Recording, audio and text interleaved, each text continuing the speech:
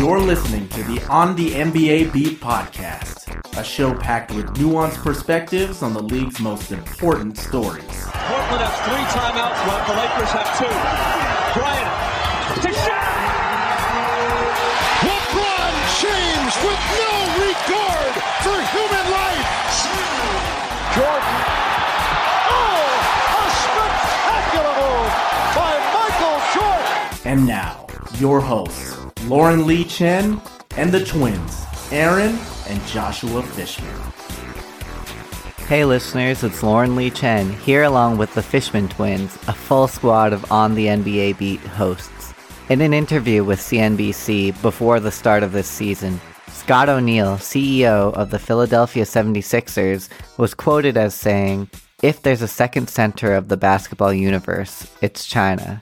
We're here today with Coral Liu, a reporter and on-air host for ESPN China, and we'll be discussing with her the dramatic growth of basketball popularity in China as the NBA has just announced that the Los Angeles Lakers and the Brooklyn Nets will be facing off in Shanghai and Shenzhen in the 2019 preseason. Despite her diminutive appearance, Coral loves food and exploring the best places to eat in each NBA city. In a recent interview with Damian Lillard over a late lunch, she enjoyed the Wagyu steak burger from Bamboo Sushi in Portland, and though afterwards the Blazer superstar had to adhere to his diet, Coral couldn't help herself from heading next door to Salt and Straw for an ice cream dessert. Hi Coral, so great to have you on. Thanks for joining us today. Thanks for having me. So before we get started, can you introduce yourself a little bit and talk to our listeners about the day-to-day responsibilities of your job as a reporter for ESPN China with regards to the NBA? Sure. My name's Coral Liu. I'm the host and the reporter for ESPN China. I covered entire league, so basically 30 teams. Not just like a regular beat reporter, they have one specific team to cover. So I basically travel 30 cities and by daily basis. So sometimes you probably will see me in San Francisco on Monday. Then on Tuesday, I will be already in Boston. I cover 30 teams, so my job is mainly the pregame show and the postgame walk-off interview with the player. They normally have a walk-off interview with the player right away. So that's what I do too. And for the pregame, I will talk about what the coach says for the presser and what some injury update and what I see something fun or, very newsworthy before the game starts. Also, I will go to the morning practice or the morning shoot around to interview player, make sure we get enough content to support that day's game. And after the game, we will cover the locker room too. So my main job is cover all the important national televised game that is broadcast for China. And also I do a lot of feature stories with players. So, for example, Dirk's 30,000 points game. So I was at that game. I had to cover that. I had a one-on-one exclusive interview with Dirk. Also, I do some feature fun pieces with the different players like DeMar DeRozan, Damian, to promote their player image in China. So that's basically my job. Very cool. And we all know that the NBA is massively popular in China. According to the Chinese Basketball Association, there's an estimated 300 million people who play the game in China. The NBA is the most followed pro sports league on social media with about 150 million followers. What do you attribute this massive popularity to, both historically in China, because there is also a long history of basketball in China, and also more recently with the growth of social media? I would say the very beginning when Chinese people first started to watch NBA is during the Michael Jordan time. So when Michael Jordan was playing for Chicago Bulls, that was obviously the first time they opened the door for all the foreign, especially Chinese fans out there. Because that time, CCTV, which is our government television, they started to national broadcast all the Chicago Bulls game.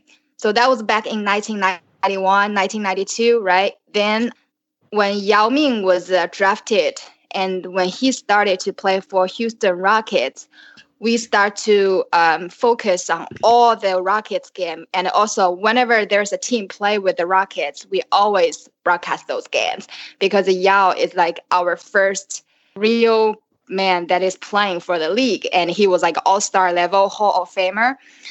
When he was playing it, we had a lot of Chinese reporters. They actually moved from China to Houston to cover Rockets game. And all those games are highly promoted in China. So I would say Yao is the most important person that are really pushing the NBA to the Chinese market.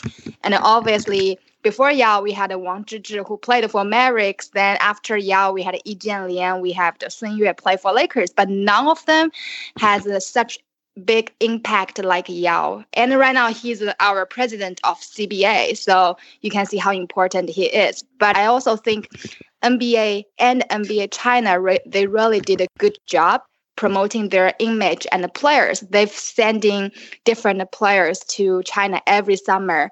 And sometimes they also send some retired players like Allen Iverson, Olaju Wang. They all went to China to try to do some special things for the Chinese audience, even like NBA Care. Like they would promote all the, just try to make sure the community is good. The community is also very healthy. They love to play sports. So I think all those stuff, it's coming from different direction, but I think Yao is definitely the biggest factor. Yeah, and I think it's really impressive also that there are so many Chinese fans of the NBA, given the dedication required to watch a live broadcast of the NBA in China, given the time difference. Most games are either early in the morning or very late at night. I think one of the stats, we have the numbers. So for some important games, like very interesting matchup when Warriors and the Rockets play against each other. So Rockets is definitely the most popular team, but Warriors is also the champion team. So when those two teams are playing, it's crazy. And this year's Western Conference Final for the Game 7, it broke the historic record. So we hit 70 million views for this Game 7. Wow. So Lauren referenced the fact that these games that are being broadcast live in China are in the morning there. Mm-hmm. And so that takes an extreme level of dedication. A lot of times people, I'm assuming, are at work or at school, and they're just trying to catch these games. And so that brings me to the importance of mobile platforms for viewing games in China. How huge are they, and how does that differ in your mind from the use of mobile platforms in the U.S.? So in the US, I'm pretty sure like we all have like ESPN apps or, NBA apps installed in our phone. But in China, a lot of younger generation, like the people that are from my age or even younger, we don't even watch TV anymore. So TV is just something, we put it at home. Maybe our parents or grandparents, they watch it. But for people like my age or even younger, we always use a smartphone or iPad. So we download the app. We have an app, which is our partner. It's called Tencent Sports. So TENCENT. Mm-hmm. So Tencent Sports is our partner, and they have the exclusive broadcast rights in China right now. So if you want to watch NBA game, all you need is you download that app. Whenever you're on subway or you're on bus shuttle, go to work, or you're at school or at work, all you need is just open that app and you can start to watch the game. So it's really convenient. You don't even need to watch the TV anymore because it's just so easy to carry around those smartphones. Yeah, that rights deal that you referenced with Tencent was worth hundreds of millions of dollars. The NBA agreed to that deal in 2015. Yes. And then another one with Weibo too. And Tencent, I think it's important to note, owns WeChat. And they have more than 1 billion monthly active users. I know the population is huge in China, the biggest in the world, but I can't even begin to comprehend what that means. 1 billion monthly active users. It seems like such a smart strategic decision on the part of the NBA. Have you seen what the impact is of that? Yes. So I would say before I mentioned the CCTV. So CCTV is like a real televised network. But the problem is they only broadcast everything on TV. But nowadays, no younger generations, they watch TV. And Tencent, this company, they really started with all the video work and, video games and all the, kind of like online gaming system. So it really attract a lot of younger generation when they're in like 5th grade, 6th grade. So when I was little, I played their game. So I kind of grew up with it. Then they started to develop all kinds of social media, including WeChat. And then everyone's been using it. So now all the younger generations in China, we just use WeChat. And I think at NBA, they like Tencent and they like to sell this rights to Tencent because they just have so many active users and they have such great platforms. So whenever they watch all the NBA games, they see all the younger people are running to this platform to engaging and to watch the game. And unlike you're watching TV, normally if you're watching TV, either you're at home or you're at the bar with a bunch of your friends, right? But in China, if you are just watching the NBA game in your social media platform, in this Tencent app, they have different sections. So one section is watching the game. Then you can go to the next section. You can actually type something like, oh, LeBron just had that crazy dunk. Did you see it? Then it's kind of like a small Reddit, but like a live Reddit, it's underneath. So all the users, they don't even know who they are, but they can just engaging and interacting underneath. So it's really fun to watch the game. So it's a combination of social media and broadcasting. Yes. So you're watching this game with a lot of people at your age, but you can also watch the game and talking to them at the same time. That's really cool. I can imagine that level of engagement and interactivity just makes the brand just blow up that much more. And another way you can see the massive reach of the NBA in China is there are over 200 retail stores in China called NBA style stores that sell NBA merchandise. And according to NBA China's CEO, Derek Chang, the NBA has become a lifestyle crossover entertainment concept beyond just the games. What can you tell us about the segment of the Chinese population who love the NBA brand distinct from just the on-the-court product? They may not watch the games or even know the players that well, but they're still wearing the products and buying them. First, I think it's very important to point out the demographics of Chinese NBA basketball fans. I would say 90% or at least 85% NBA fans from China, their age from 16 to 35 or 30, like late 30s. So that's a really specific demographics because a lot of older Chinese people, they might like soccer, but they did not watch basketball. But all the younger generation or like the people around my age, we all kind of grow up with basketball. So it becomes part of our daily life. And then you also take a look, there's some certain teams, they have very strong female fans, like Golden State Warriors. A lot of their Warriors fans from China, they're all girls. The main reason is they all like Steph Curry, they all like Klay Thompson. They think Splash Brothers are so cute. They have baby face, so handsome. So that's what they like. So each team, they really knows how to target the audience.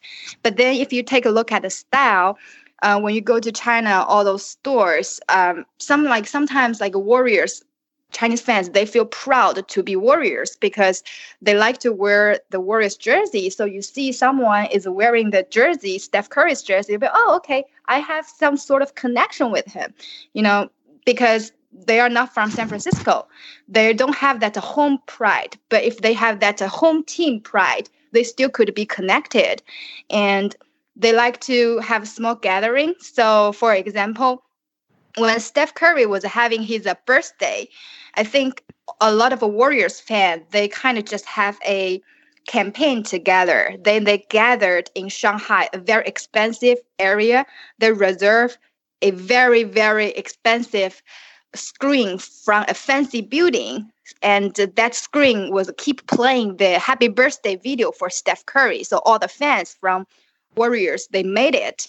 So that's how Chinese fans, they feel proud to be a certain team. Then they like to wear the merchandise. They like to be recognized by some other people, Absolutely. And you mentioned earlier that Yao Ming is one of the biggest reasons for the massive popularity of the NBA in China. He's currently the commissioner of the Chinese Basketball Association and was a huge star and larger than life figure when he played. Can you give us more information about how Yao impacted this phenomenon so much? I think Yao, he, like, in general, everybody, when they talk about Yao, they will say, oh, he's such a great player. He really knows how to play basketball on the court. But Yao is also a very, very smart person. Like, he's just very intellectually smart. And when you talk to him, when you do the media interview with him, you can tell he's a very smart, and he really knows like what he is going, like what kind of message he's trying to send to people. So in China, like, our CBA has a very different rule with NBA. And obviously, a lot of people, they have questions about whether the schedule is good, whether this one is, whether they should do this certain matchup rather than the other one, because, on Friday night, obviously, there will be more people watching. Saturday weekend, more people watching. So when Yao played for NBA, he kind of really learned all the knowledge and learned everything that he sees in America. Then so when he went back to China, he kind of spread his knowledge, kind of telling all the staff, hey, for example, Friday, we want, like in America, they always want to have, for example, like they always want to have Warriors play with the Thunder, or they always want Warriors play with the Lakers. So on Friday in China, we also should have two very popular teams play against each other. And so when he sees all those things, he knows like how could he use the stuff that he learned from America, then change the policy in CBA. But also because Yao really carried the entire country's pride and hope, because it's just really, we never had someone who has been so successful playing in the league for a long time. And even though if you look at it right now, we don't have any NBA players from China that are playing in the league right now. We had one, but he just got cut like 2 weeks ago. So now we don't have anyone. So I think that the main reason just because Yao just really carried the entire country's hope, and he's so smart, he was able to make sure everything is moving forward to the right direction. When Yao debuted in 2002, more than 200 million people in China watched. That game was against Shaquille O'Neal's Lakers. And that year, it led to the NBA opening an office in Beijing. Another player who's huge in China, Jeremy Lin, according to Mailman Group's NBA Red Card 2018 report, Jeremy Lin is the country's most popular current player. Can you take us back to Linsanity and explain what that did and what impact that had? I think it's more about his story. So Jeremy, we all know he is a underdog. We all know that he got cut by Warriors, got waived by other team. Then, he finally landed in Knicks. He was about to get cut again. But he was coming from nowhere, an Asian kid, really, like nobody knew him. And he was able to play in Madison Square, playing like super well. So that's kind of like leading to another hero type that Chinese fans, they like underdogs. So if you take a look right now, Steph Curry was kind of underdog too.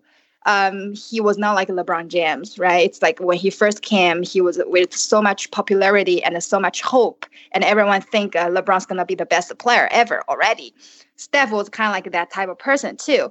So I think Chinese fans, they kind of see two ways from Jeremy Lin. First, he is an underdog, and he worked extremely hard and was able to stay in the league, although he got injured straight for 2 seasons, but now he's kind of coming back again.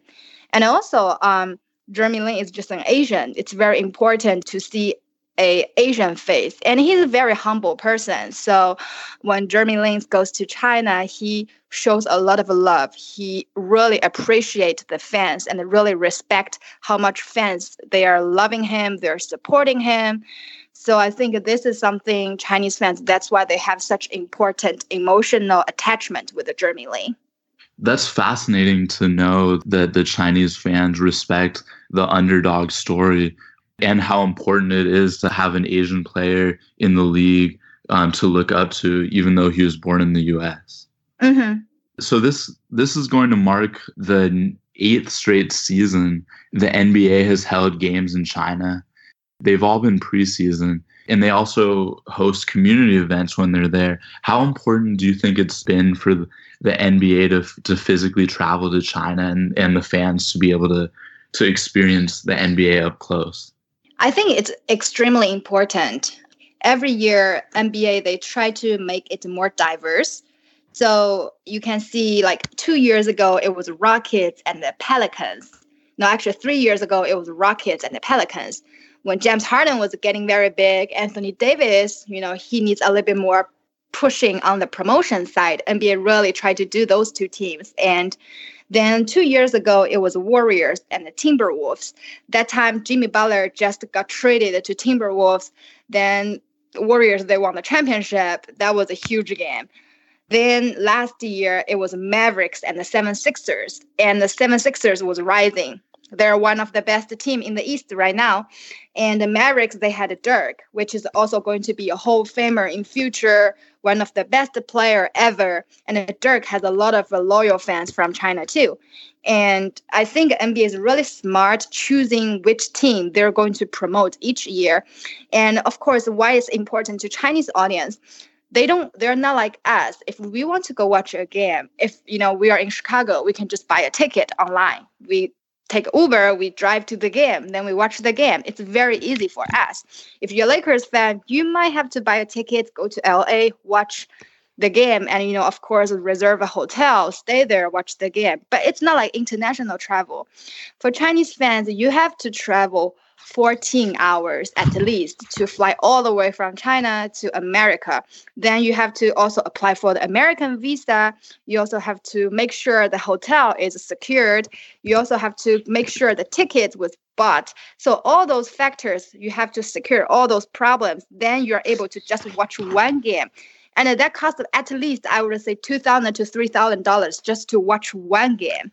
And I mean, I've seen a lot of Chinese crazy fans, they're Warriors fans or Lakers fans. When I was in West Coast, they flew all the way from China to America to watch the game.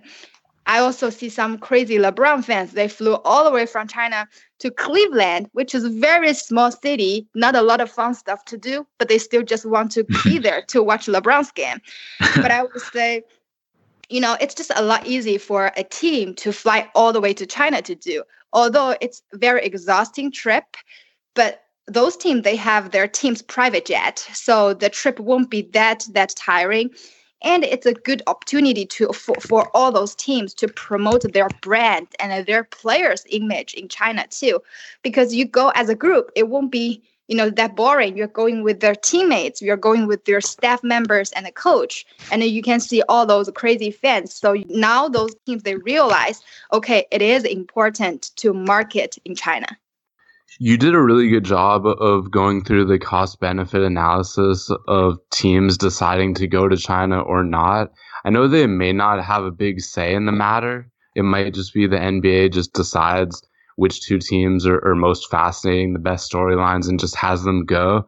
But I'm curious to hear a little bit more about your understanding of how the teams approach it, because it is a small sample size, but I was looking at recent years, teams' level of success or lack thereof starting the season once they begin in China, given just how tiring it can be, all the travel and what it can do for players' health potentially too.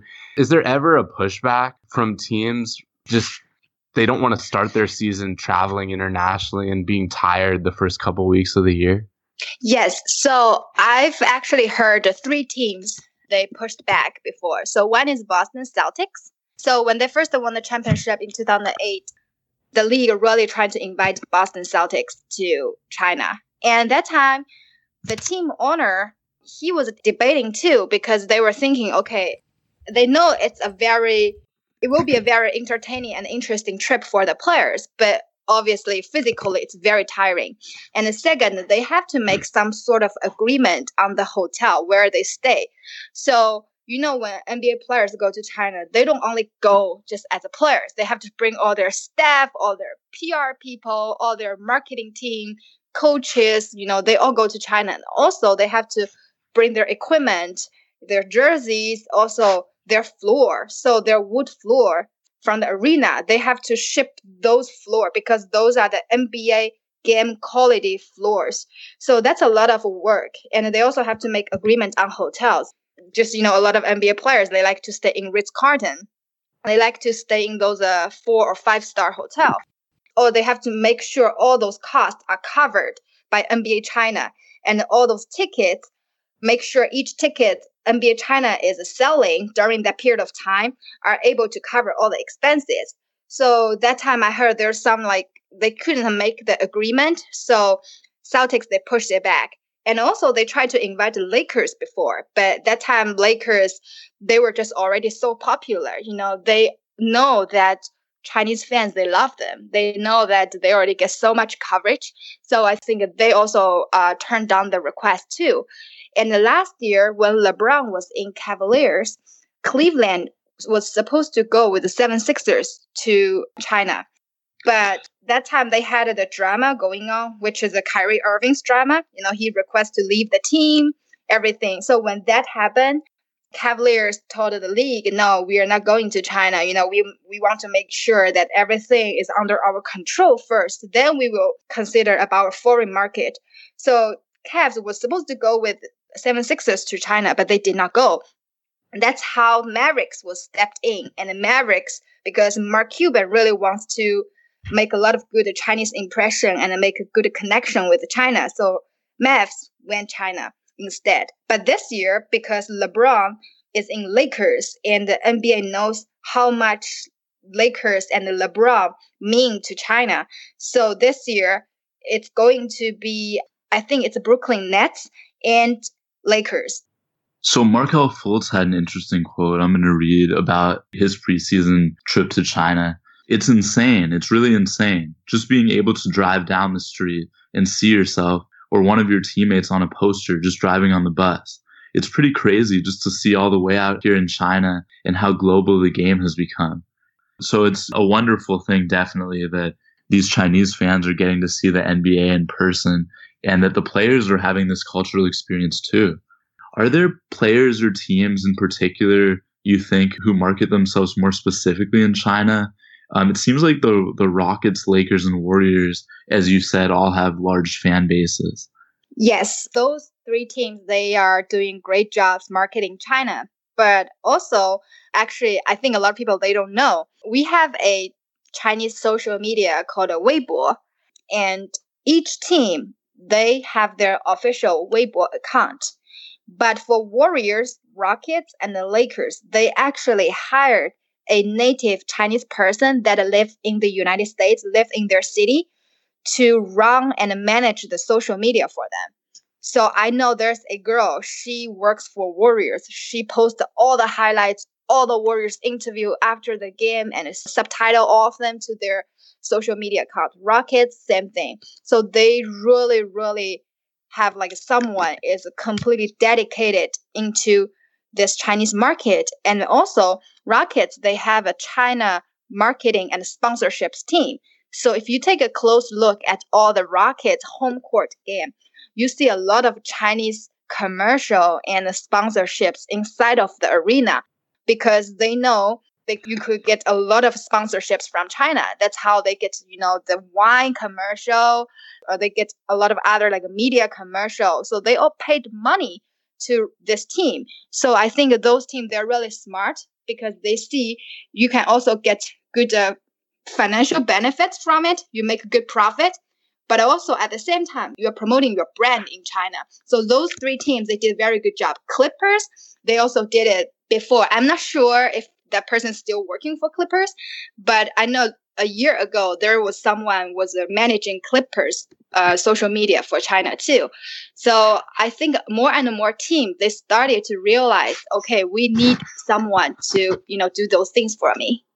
Another cool thing is, according to the 76ers CEO, Ben Simmons, Joel Embiid, and former Sixer Dario Saric, they each have a WeChat and Weibo accounts. How cool is it that non-Chinese NBA players are getting into the act and engaging with their Chinese fans? I think it's very important. And one thing I wanted to add, it's not only those three players. So those three players, I think they just opened their Weibo account probably half a year ago. But if you take a look, all those superstars, they all have Chinese Weibo. So Steph Curry, he's very active on his social media. Sometimes he would even interact with some Chinese celebrity who follows him. Also, LeBron James, Chris Paul, James Harden, Damian Lillard, all of them, they all have Chinese social media. And a lot of them, it's not like LeBron is managing his Weibo by himself, or, like Chris Paul is managing it by himself. But they sometimes, whenever they updated something from their Instagram, Twitter, the Chinese social media was running by their agency will be updated again. Steph Curry, he is the one who's managing his own social media, because sometimes he would even do live streaming on his social media with his fans in China. That's why how he gets so popular. Stay tuned. We'll be right back with more show.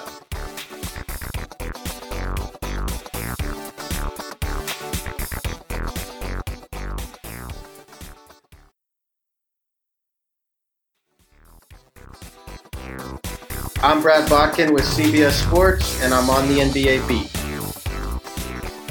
In a previous answer, you talked a little bit about the fan engagement. When you have a live broadcast on Tencent, there's a little chat section underneath where fans can live chat about what's going on in the game. Mm-hmm. Last year, there was actually a fun thread on Reddit that had a list of a bunch of funny nicknames for NBA players that are used in those little chat sections.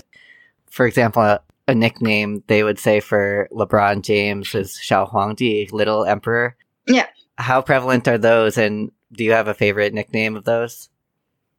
I actually asked Giannis before, Giannis Antetokounmpo. Mm-hmm. So his nickname was Letter Bro. It's very easy just because he has so many letters in his name. So people call him Letter Bro. I also asked him in person too. He never heard about it, but he likes it. I also think Anthony Davis' nickname was pretty cool, but his nickname is pretty much just like American nickname because people calling him the bro, right? Like the unibrow. Yeah. Yeah, so his nickname is also like unibrow. So that's pretty funny too. And I also like Steph Curry's nickname because we call him like elementary school student. Yeah, because he has so young. Because he has such a cute baby face. So there are a lot of fun nicknames. So those two are probably like my favorite. Also, you've been talking a little bit throughout the interview. Obviously, we had Yao Ming in the early 2000s come into the NBA and be an all-star Hall of Fame level talent. And a little bit later, Yi Jianlian entered the NBA and had a few good seasons. But since then, it seems like Chinese basketball nationally has taken a little bit of a step back. As you referenced before, Zhou Qi just got caught by the Rockets a few weeks ago. Do you have any insight about why that is, why we haven't seen a really top-level prospect since probably Yi Jianlian and Sun Yue? I think it just really, we didn't really have the eyes. I think there are two big reasons. First, we don't really have the right scout. They haven't been able to find the right piece from those professional athletes. I think it's not because we are lack of talent. We actually have a lot of talented basketball players, but they haven't been discovered yet. Because it's not like in the United States, you go to school, you go to middle school, you go to high school, then you played basketball every year with a team. So if you were really killing or becoming like a baller in middle school, then people start to recognize you. Then they will keep following you in the high school. Then you go to NCAA Division I school. You play for like Duke, Kentucky, Kansas, those great universities. Then eventually you got drafted.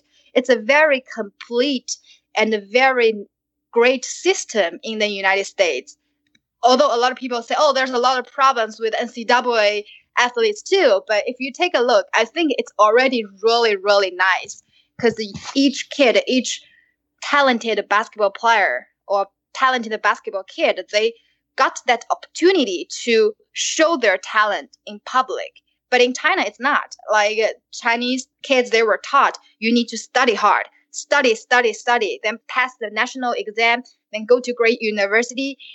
A lot of them, they might want to be a basketball player, but their parents are turning down their dream because parents think, oh, you should not play basketball. You should just be a doctor. You should just be a scientist. That is more realistic for you. So you are basically picking a bunch of kids who get the permission from their parents that are allowed to play basketball. That's probably only like 5 or 6% of those people.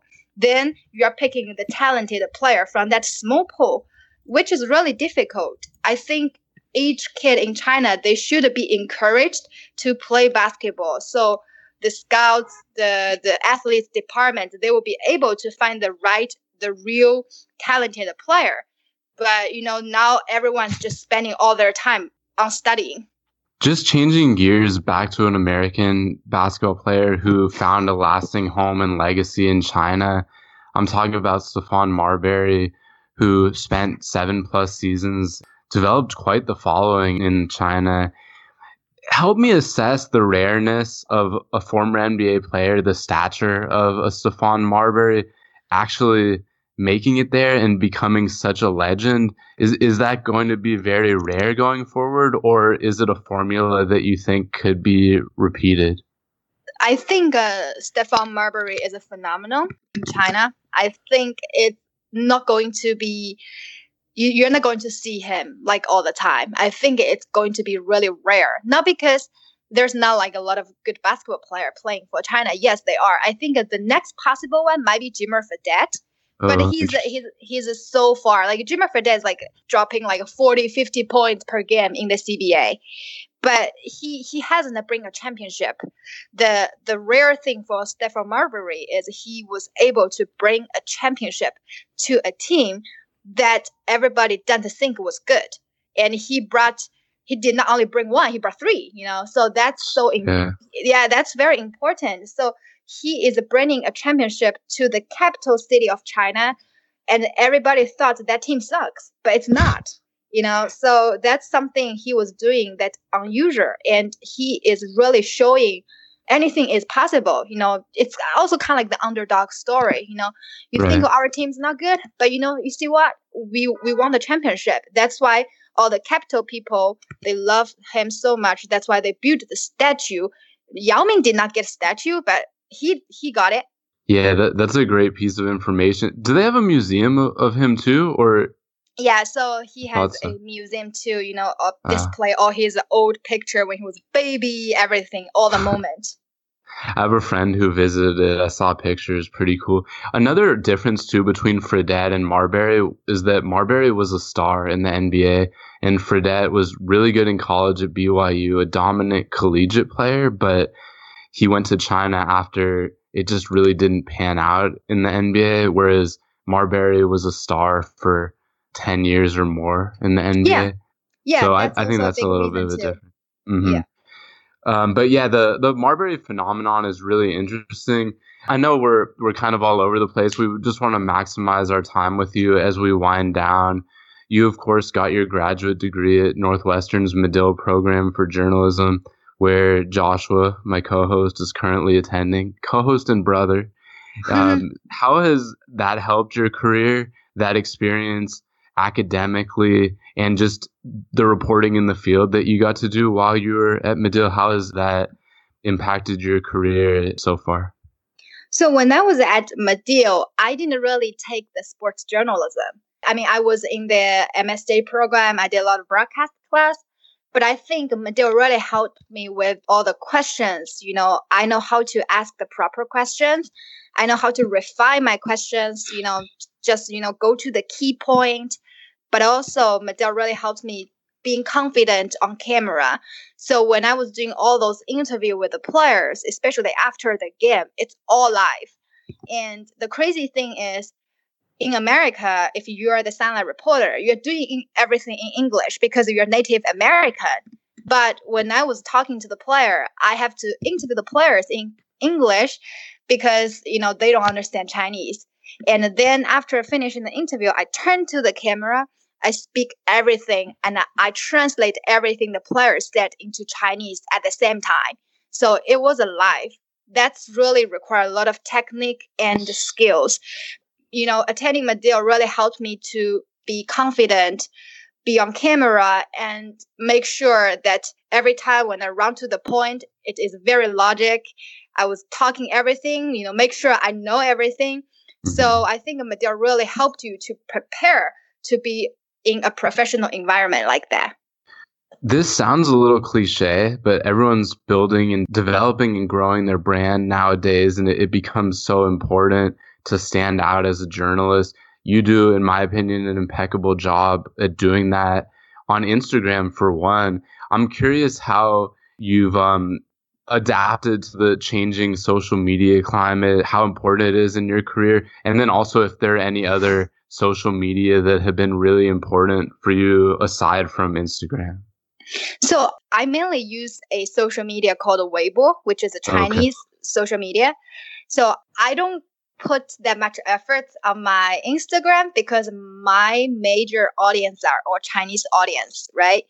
But I think social media is really a best way to marketing yourself because you don't really need to spend money or doing anything. And every time when I do a player interview or when I do something fun with a player, I just post it on my Weibo. And then right after that, all the Chinese fans, they're going to retweet it. So for example, because I don't have a lot of American fans here, so I don't think I have a lot of followers on my Instagram, probably only 3,000 or something. But just for the past 2 years, I registered Weibo and I got nearly 120,000 followers from my Chinese Weibo. That is a really big number just for a reporter just started 2 years ago.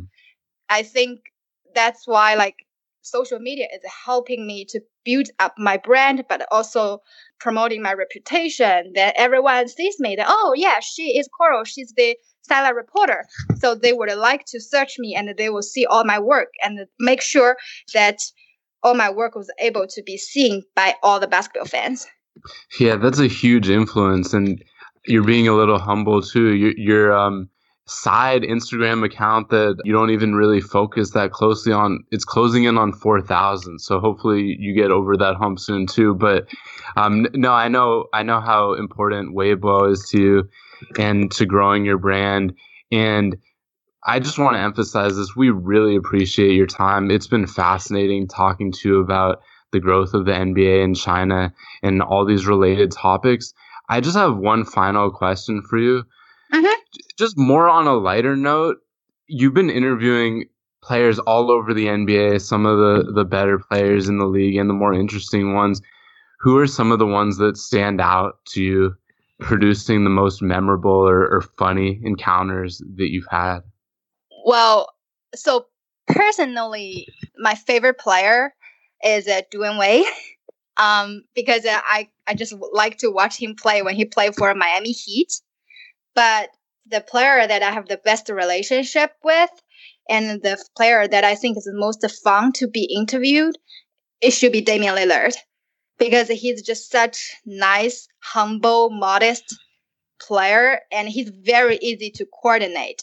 If you talk to Damian Lillard, you will know how nice he is, and he's willing to do basically anything that the reporter is asking to do. So he never had that, superstar or star attitude in him. He is also very goofy too, so actually 2 days ago, we just aired that piece. I was asking him who do you think was the hottest female celebrity in America? Then he said Scarlett Johansson. And I was like, oh, I didn't expect you to say her. Then he was like, yeah, but, I don't really want to point at someone else's wife, because it makes me feel a little bit uncomfortable. But also he thinks he's the most handsome NBA player in the league. He's very proud of his face because he thinks he has a sexy lips. So all those like a funny, funny quotes coming out from his mouth, you're kind of like, oh, I didn't know he was such an honest person. He's really fun to talk to. Yeah, Damian Lillard seems so down to earth. He dabbles in rapping as well. And going back to the thing you talked about earlier, the underdog thing, as you mentioned how underdogs are big in China, Damian Lillard, the epitome of an underdog at Weber State, counted out throughout his career. He's been snubbed by the All-Star game too many times. And I just think that that's a phenomenal thing, that you've just enjoyed so much your time with him. Yeah, we are trying to promoting him in China too, so hopefully he will get more votes for NBA All-Star this year. Yeah, hope so. Again, great job, and we won't be mad at you if you share this interview on Weibo and we blow up on China. In China. Thanks so much. Really appreciate it. Yeah, no problem.